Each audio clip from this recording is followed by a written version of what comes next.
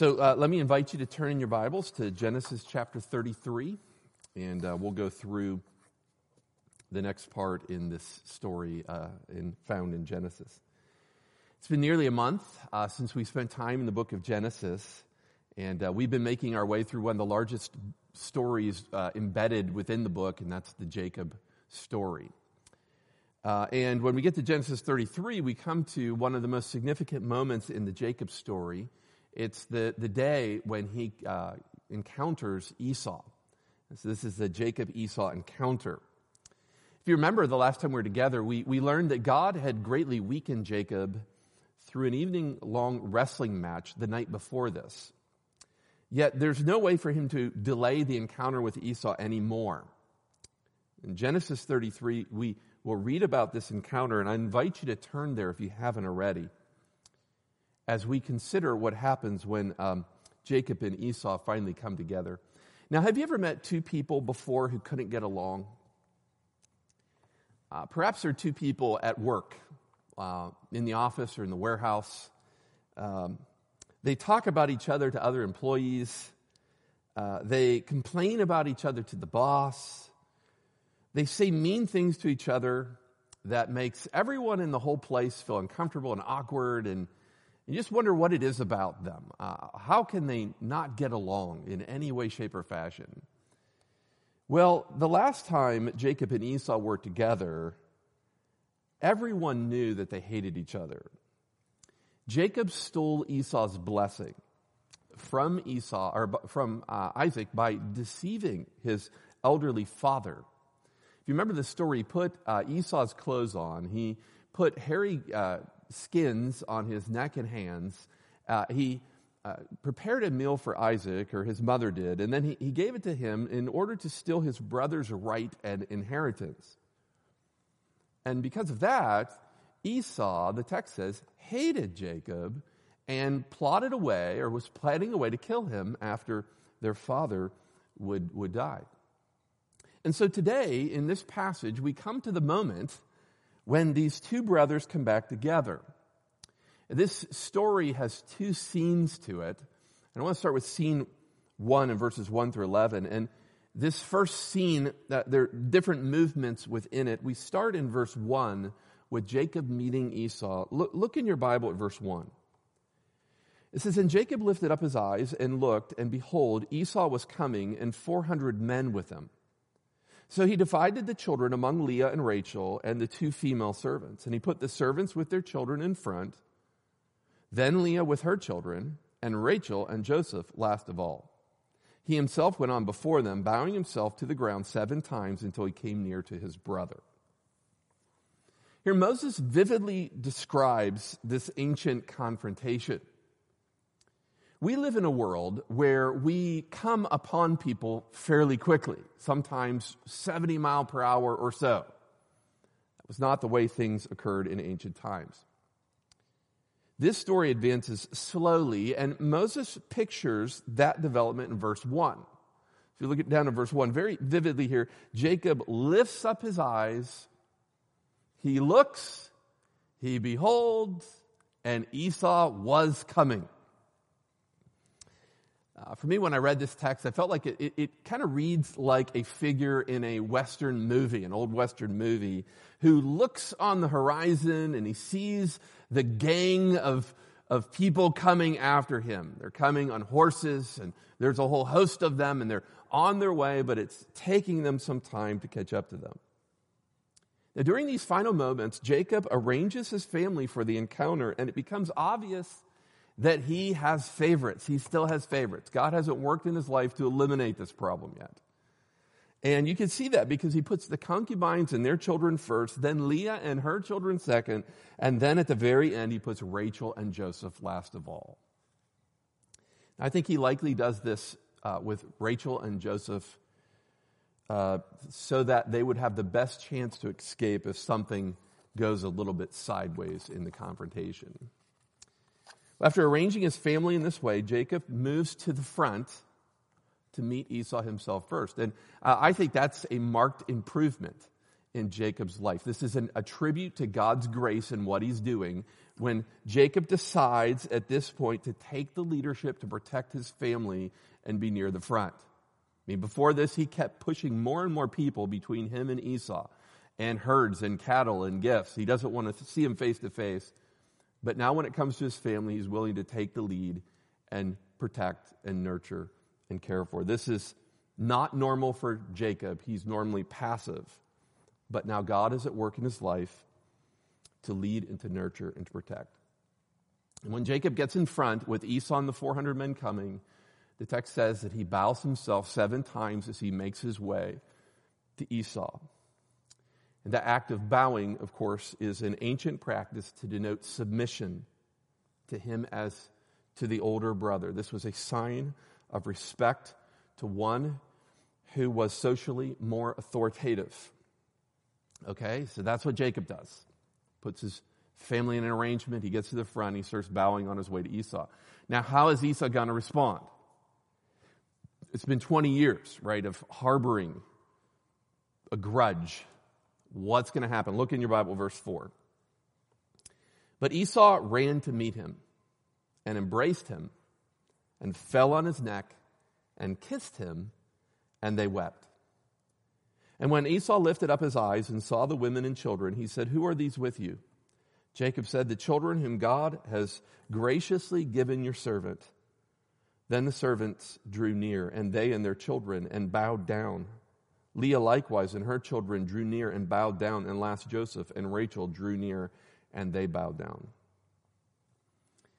Well, this part of the encounter involves Esau embracing Jacob. Here in verse 4, Moses describes everything with 5 verbs. Esau ran, embraced, fell on his neck, kissed, and they wept. It's a brief description of an extravagant moment and response from Esau. After 20 years of doubt and fear in Jacob's life, everything breaks in this one very precious moment when his brother embraces him. Regarding this one moment and these 5 verbs, I want to ask one question I've been thinking about all week. Actually, for the good portion of several weeks since I preached last. And that is why. Why did Esau respond like this? I don't know if you've ever thought about that question. Or perhaps in this moment you could think, why would Esau do this? What led him to respond like this? And I wish the text would clearly come out and tell us from a human perspective what had happened. I think there are all kinds of different possibilities. From a human perspective, we don't know exactly what changed his heart. But there are a number of solutions or combinations of solutions that could explain it. It could be time, like his mother Rebecca had said. She says, "You go away for a time, and then when things are better, I'll call for you." Well, she didn't call for him, but maybe time healed this wound. We don't know for sure if that contributes in some way or another, but it's a possibility. It might also be that gifts, the wave after wave of gifts and herds that he had sent to him were impacting him and were in some way appeasing him. It could be the words that Jacob uses by calling himself a servant, and later on he'll call Esau his Lord. So he says, "I'm the servant, you're the Lord." It could also be his act of bowing. Jacob's act of obeisance or bowing. Maybe that pacifies him in some way or another. We don't know from a human perspective. But from a different perspective, I think it all makes sense because we understand that this is God's act or work in his life. This is a result of God's mercy and grace to Jacob and to humanity through God preserving Jacob's seed. And so I think that's perhaps the best way to look at this passage. The best way to look at this passage is to recognize that the heart of Esau is in the hand of God. God can change someone's disposition entirely. And that's what he does in this passage. I liked how one commentator, Ellen Ross, describes God's power in reconciliation, how it affects us. Ellen Ross said this. He said, "If people would trust the Lord to deliver them, they would not be so anxious, so willing to relinquish that which God has given to them and done for them. They would face the difficulties of their lives with the expectation that the Lord would resolve the matter and that they could look back on such times with a triumphant acknowledgement of God's deliverance in their life. And so, men and women, one of the things we take away from this narrative is that God can bring reconciliation in any relationship. He knows how to break through any tension or distance in any relationship that we have. I think this passage in this Old Testament narrative is one of the greatest tributes in all of the Bible to show that shows what God can do to bring harmony and reconciliation and resolve problems. Perhaps there's an offense between you and a friend or a family member that grieves you. You find yourself like Jacob. Maybe even in your case, you've attempted restoration in the past, but your friend or your family member was opposed to it entirely. They wanted nothing to do with it or with you. And so you're just left to reflect and pray. Well, might I say, men and women, don't lose heart. God can do this. Jesus can bring reconciliation to any disharmony that you experience. You must remember that He is the one who made peace through the blood of His cross.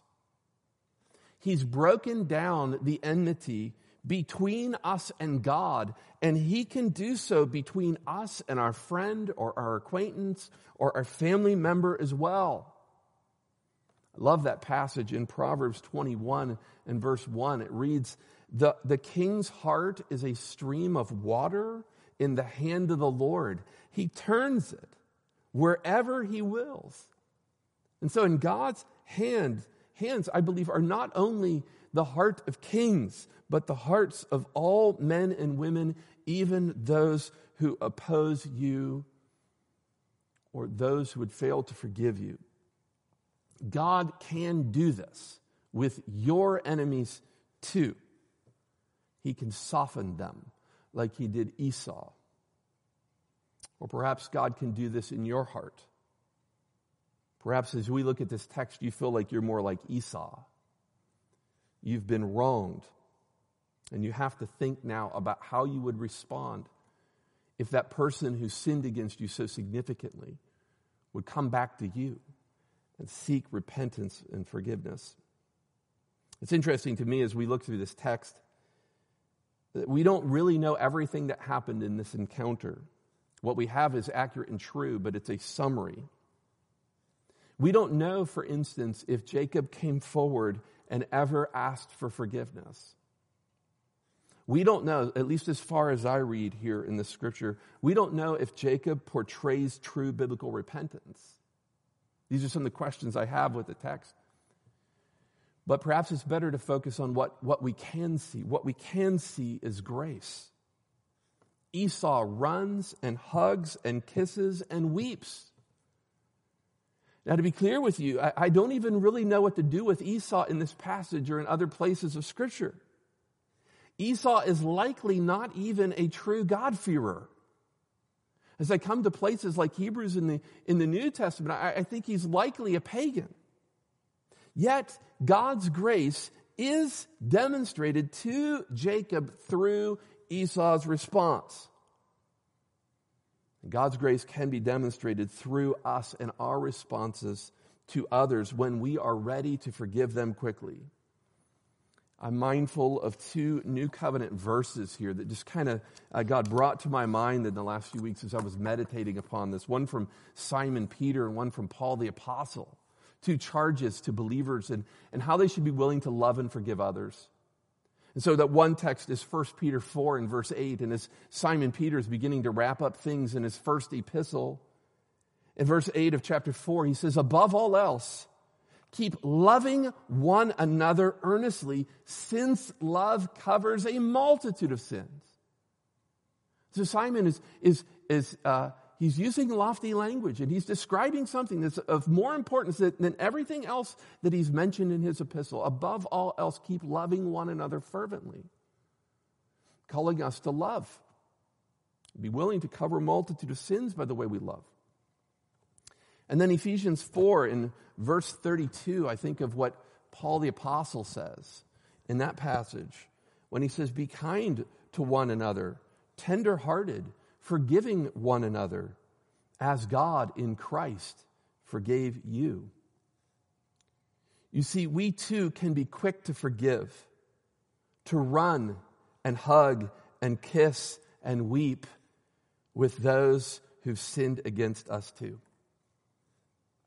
When Jacob looked on Esau's face, he saw kindness and grace and love rather than anger. And when others look on our face, may they too see love and kindness and grace rather than anger.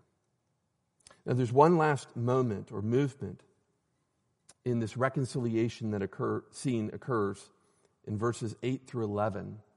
This part formalizes the restoration. Look down in your Bible at verse 8. Esau said, what do you mean by all this company that I met? Jacob answered, to find favor in the sight of my Lord. But Esau said, I have enough, my brother. Keep what you have for yourself. Jacob said, no, please, if I have found favor in your sight, then accept my present from my hand. For I've seen your face, which is like seeing the face of God, and you've accepted me. Please accept my blessing that is brought to you, because God has dealt graciously with me, and because I have enough. Thus he urged him, and he took it. In these verses is a discussion of the gifts that Jacob had sent on ahead to Esau. The whole section in verses 8 through 11 is controlled by multiple references to the word grace or favor. So if you look in your Bibles at the middle of verse 8, you can see favor, and verse 10, you see favor again. I might find favor, and then verse 11, God has dealt graciously with me. The speeches, the discussion back and forth between Jacob and Esau is also controlled by this little phrase that's found twice. It's the phrase, I have enough. So the very first words of Esau in verse 9, but Esau said, I have enough. And then at the end of Jacob's speech, at the end of verse 11, he says, and because I have enough. These expressions are different only by one word in the original. Esau suggests he has much, and Jacob that he has everything that he needs. But perhaps most important, more important than these words, would be the words that Jacob uses to describe the gifts that he sent on ahead to his brother. So if you look in verse 10, in the middle of that verse, he says, accept my present. He calls these gifts, these herds, these animals, his present to him. But then in verse 11, he says, please accept my blessing. He uses a different word, blessing. I think that there's something that's happening here that's really important, and that is when he uses the word blessing. The word blessing in the book of Genesis is a very important word. It's used all throughout in different forms. Matter of fact, it's so important. My favorite commentary on Genesis, written by Alan Ross, is entitled Creation and Blessing, because he believes that those themes, creation and blessing, are all throughout the book of Genesis. Well, we've seen the word blessing in places like Genesis chapter 12, where God promises to Abraham that he will be a blessing to the whole world because of God's grace to him. But we saw the word blessing 7 times in Genesis 27. In Genesis chapter 27, that's the whole exchange where Jacob deceives Isaac to get the blessing. And there's 7 times over and over and over again the word blessing is used. That's what that chapter is about. Now, that word has not been used since Genesis 27. And so when Jacob uses it here, he introduces or pulls that theme and that concept back in here. When Jacob uses the word blessing to describe the gifts and the herds that he has sent on ahead to Esau, I believe he reveals that he is trying to pay recompense for what he stole from his brother. And so it's not just natural for him to call this the blessing. But here, accept the blessing of mine. One commentator agrees. He said this. He says, however, it's more than just a gift. In addition, it's Jacob's attempt to restore what he had taken from Esau and to show that he is a changed man. Now, having said this, I do believe that Jacob stops short of dealing with this relational sin in the way the New Testament would prescribe. I think instead of trying to appease Esau with gifts and herds and money, or bowing before him in obeisance, he should admit his wrongdoing and ask for forgiveness. He might need to repay what he's taken, but he should repent and seek forgiveness. So men, as you interact with your wife, it's perhaps not a terrible thing to try to give her flowers and chocolates and gifts to make up for all of the ways you've offended her, but it's more important to confess your sin to her, to repent of that sin, and to ask for forgiveness. Regardless here, Jacob does plead with his brother to accept the gift, and Esau relents. He takes it. And by ancient standards, there is some sort of reconciliation that occurs here. The tension is overcome with hugs and kisses and acceptance of these gifts. And I think this is a very overwhelming moment for Jacob. For in verse 10, when he describes this to Esau, he says that seeing Esau in this moment, in this way, was like seeing the face of God. Oh, what relief Jacob must have felt in the loving and forgiving countenance of his brother. I've so enjoyed reflecting on Genesis 33 these last few weeks, and reflecting on the fact that God can do it. He can bring reconciliation to any damaged relationship. I hope it's been encouragement to you as well. Now, there is one other scene I want to look through quickly in verses 12 through 17. The end of the story where things get a little awkward, but we'll move quickly through it. Look at verse 12. Then Esau said, "Let us journey on our way, and I will go ahead of you." But Jacob said to him, "My Lord knows that the children are frail, and that the nursing flocks and herds are a care to me. If they're driven hard for one day, all the flocks will die. Let my Lord pass on ahead of his servant, and I will lead on slowly at the pace of the livestock that are ahead of me, and at the pace of the children, until I come to my Lord in Seir."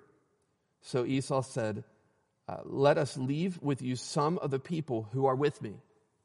So at this point in the story, you get this awkward exchange between these newly reconciled brothers. The wounds are freshly healed, but they're being gentle with one another. Esau offers protection to Jacob to go with him with the 400 men. Jacob politely refuses. Okay, and he says, "No, that will slow you down too much." And then Esau counters by saying, "Well, let me leave some of the men here to protect you." But look in the middle of verse 15.